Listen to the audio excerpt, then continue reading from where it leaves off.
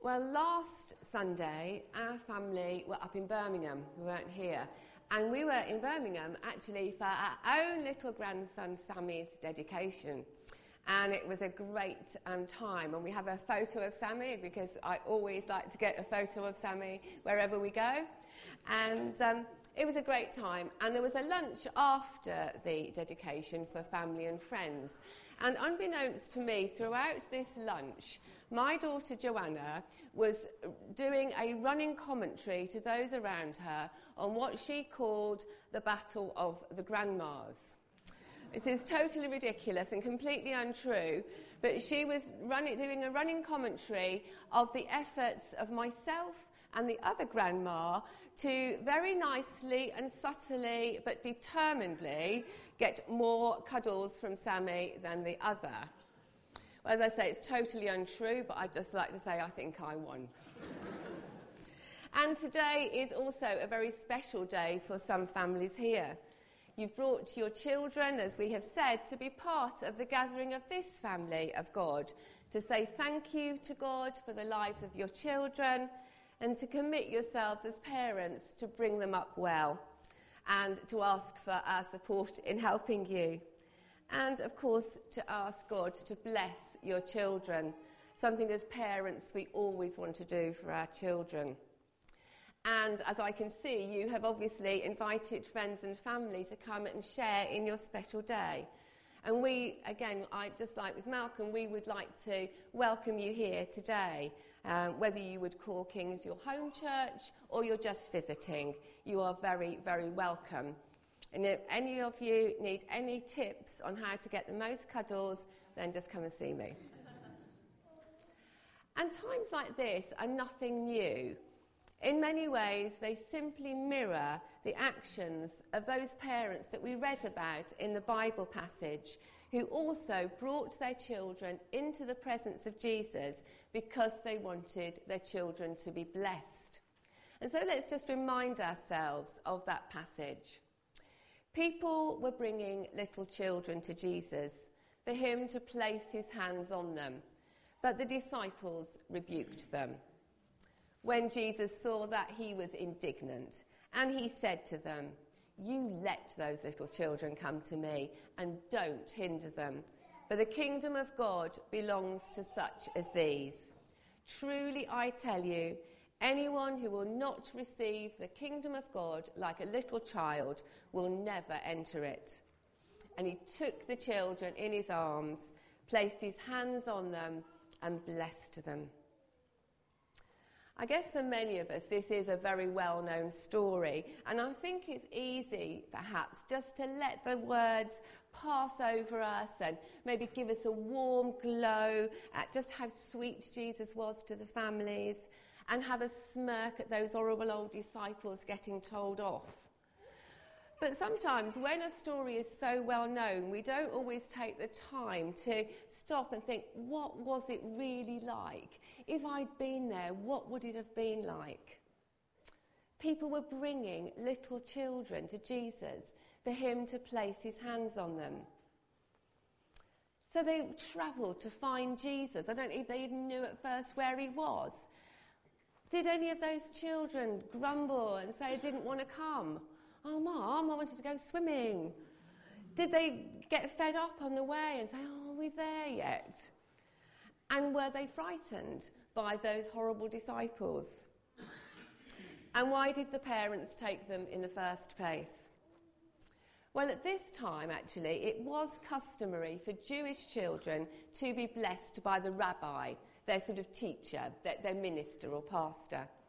And many did view Jesus as a sort of rabbi or holy teacher of sorts. And so it did make sense for parents to seek him out to bless their children, even if it was just at the level of thinking, we want to do the best for our kids, this might help, might keep them safe and ward off harm. But in blessing the children, actually, Jesus at the time was making a real statement about who he is. something that at the time people were just beginning to wonder about. Who is this man? He's obviously someone special. And as he blessed those children, he was carrying out and acting out his remit and his role of, as it were, bridging the gap between God the Father and us, representing us before the Father.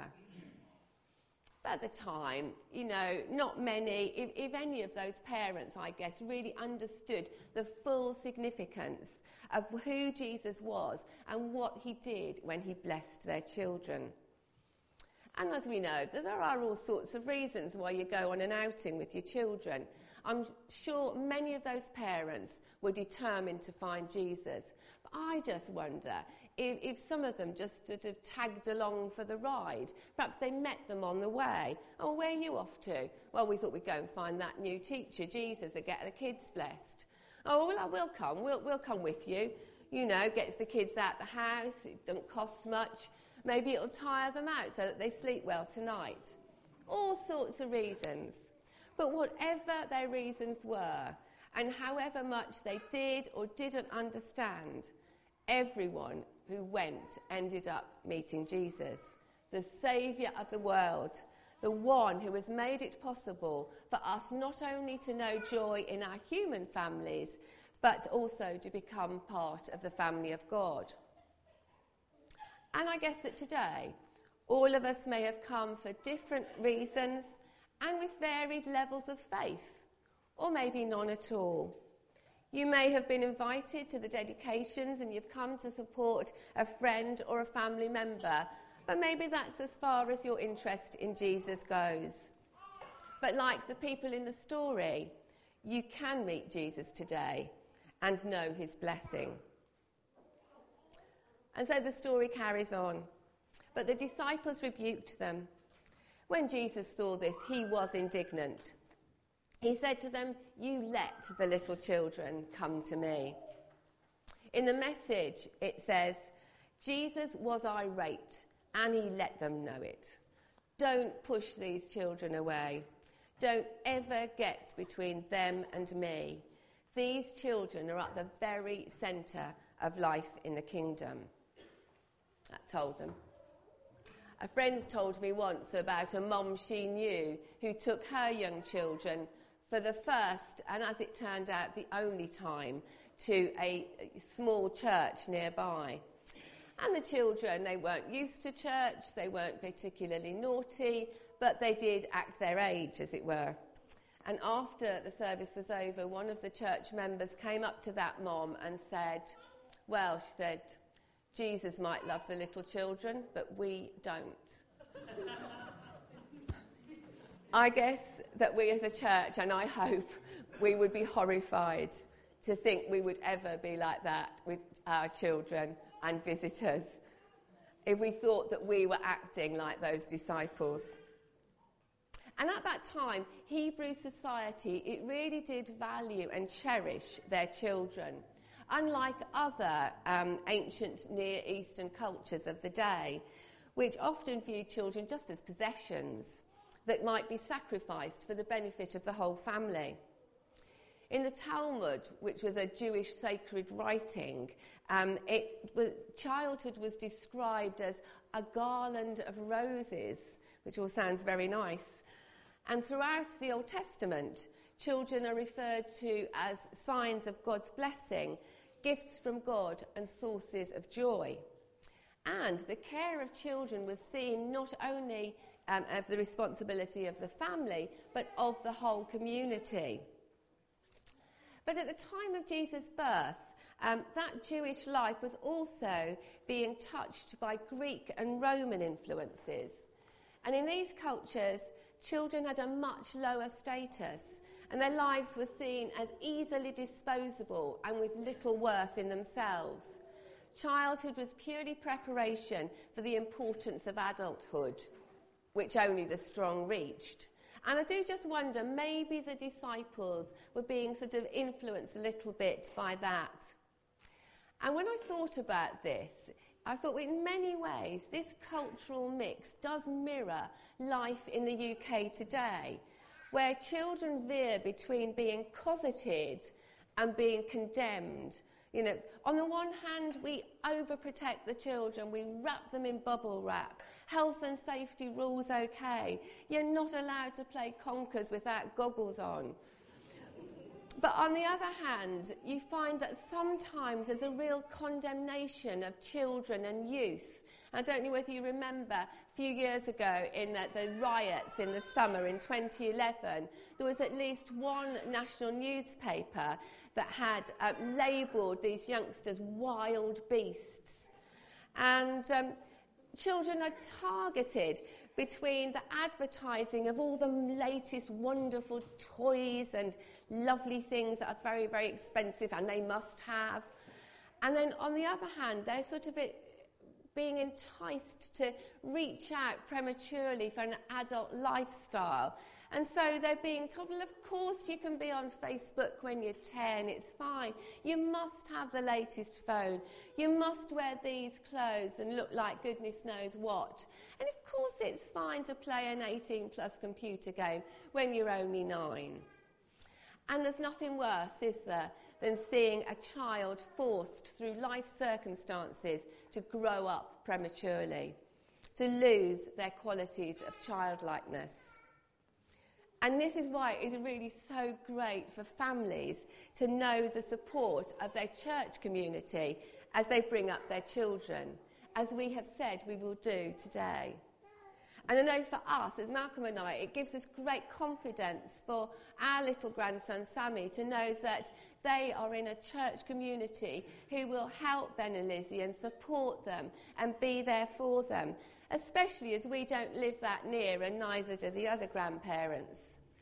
And that is the case today, isn't it, for many families, that we don't always live near family members, other grandparents and other relations. And I do believe that the church has got a real role to play in being sort of surrogate relations. I know that when our family were young, we had no grandparents nearby. But our kids had lots of church grandparents and aunts and uncles who loved them and practically cared and helped and prayed for them. I have to confess that our kids did also have some quite fun nicknames for these people, but they did love them to bits, and they still do. And there was one lady in particular, Ursula, who regularly prayed for every single child in the church. I think she still does, including our kids, and we were so grateful. And she still prays for our kids, even though they're grown up. So even if, you know, you're part of this church, but you can't see yourself being closely involved in families, you can always pray, and maybe that's the best thing to do. But of course, it's not just the support of us as a church family that's important, it's the support of Jesus himself. I think it's no mistake that Jesus didn't arrive on this earth as a fully adult man, but was born as a baby. When Jesus finally began his public ministry at the age of 30, he did so having lived through each formative stage of human development up to that point. He'd been a baby, a child, a youth. It's wonderful to know, I think, that the Saviour of the world has personal experience and understanding of the life of a child. Jesus welcomed, respected, and blessed children. To him, they were precious in their own right. Rather than patronising them or ignoring them, he placed them at the centre of his attention and the heart of his teaching, which was, "Do not hinder them, for the kingdom of God belongs to such as these.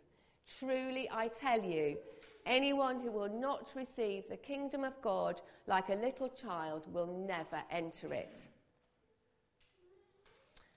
And you know, this is more than Jesus just being nice.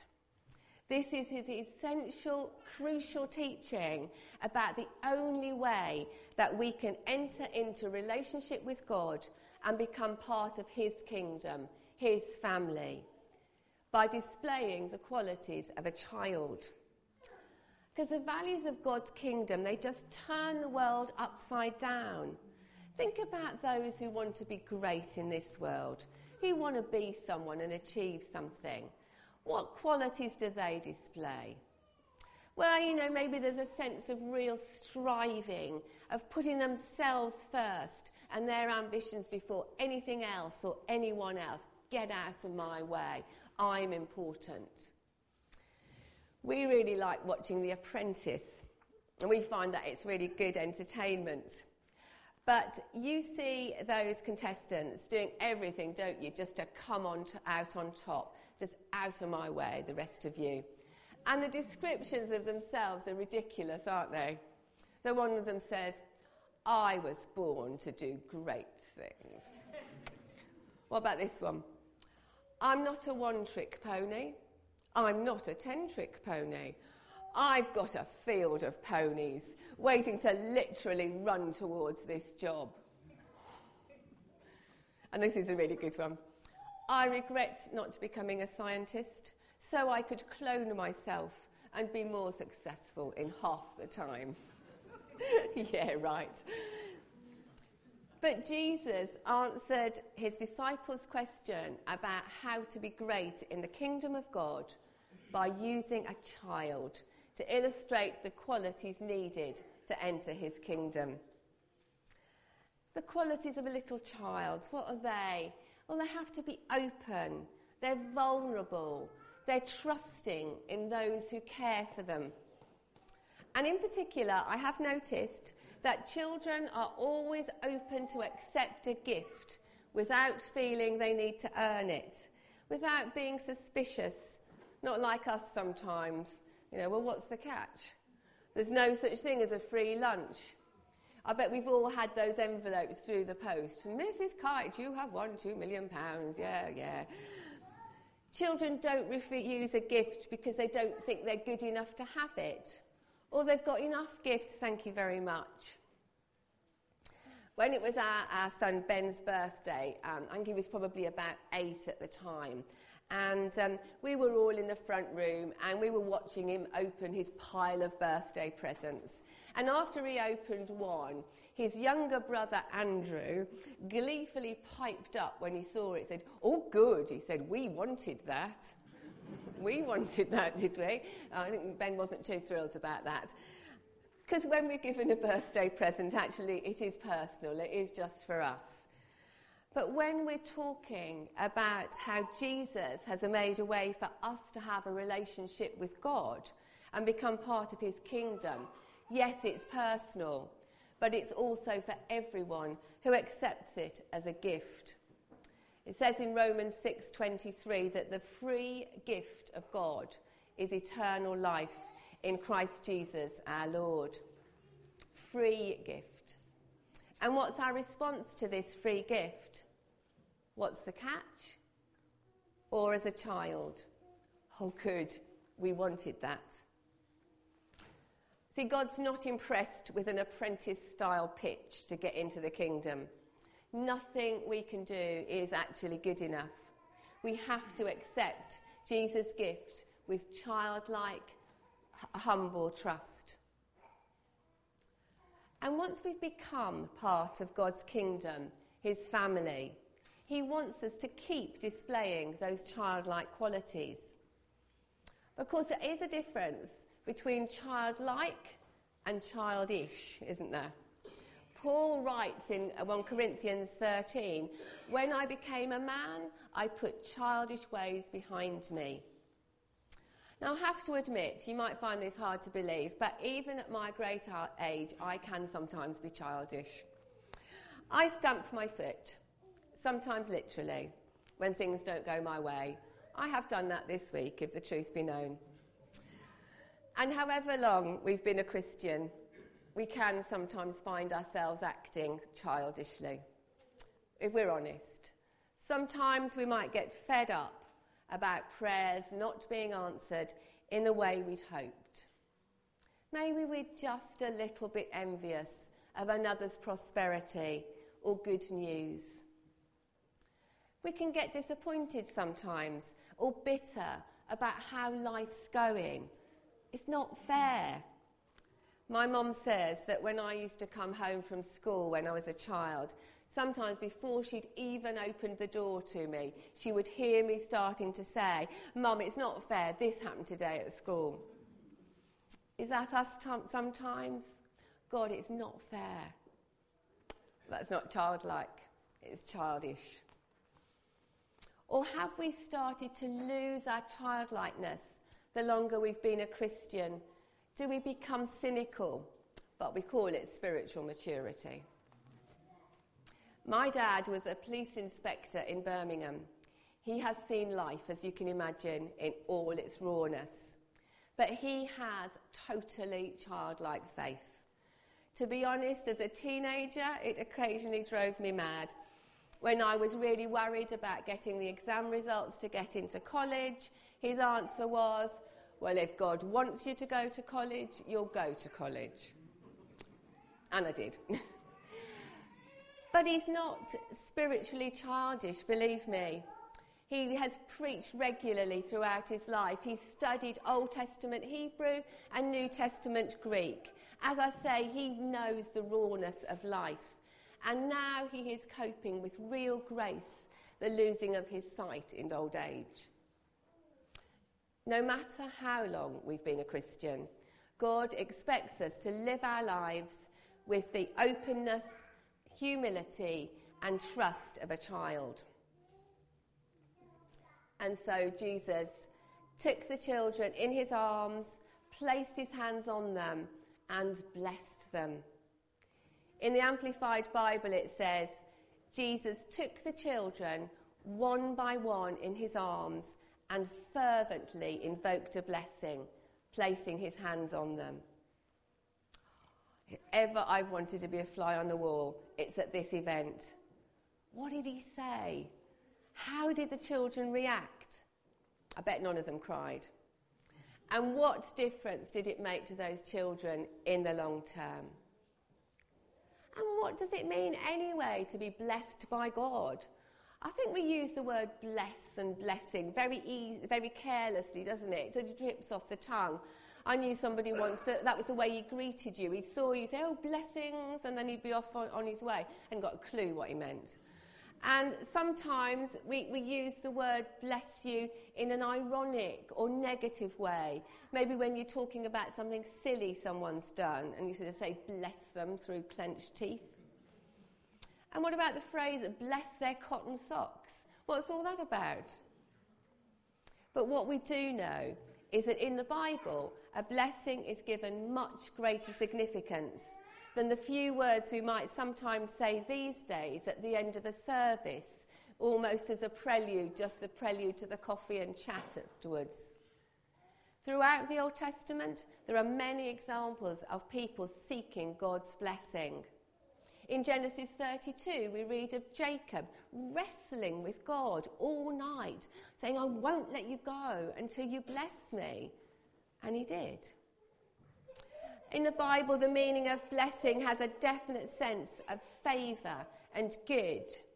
I like to think of blessing as the goodness of God influencing my life.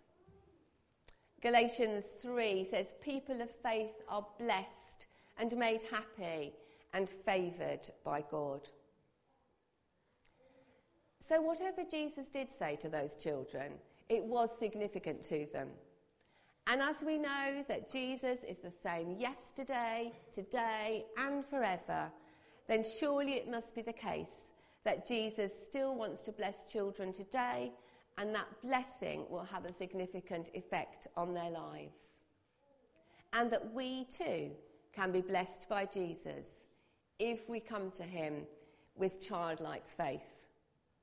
And of course, that greatest blessing available to us is the free gift of eternal life, which we can reach out and take.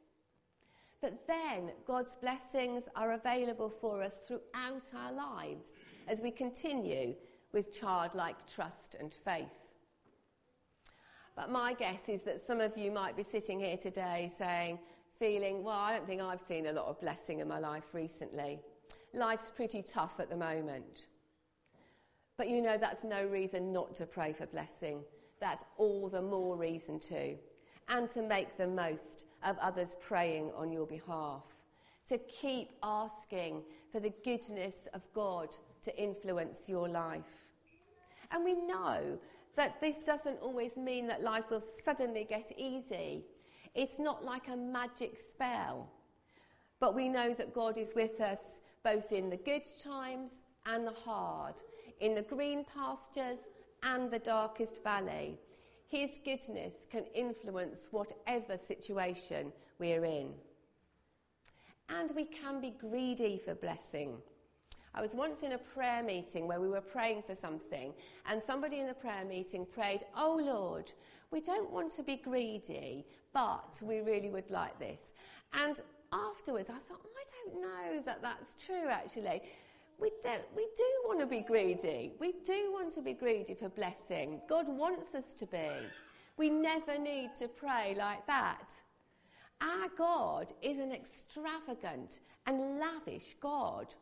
I mean, you can't get more extravagant than to send your own son to die so that we could know relationship with God. That is lavish. We think of spiritual maturity, I think, as getting to grips and coping in the hard times. And it is.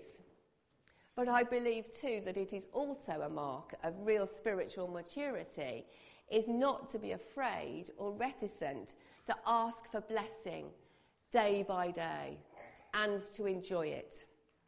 To enjoy the good times and let the hard times teach us to revel in the good. Pam Warren was a victim of the Hatfield rail disaster, which is a good few years ago now.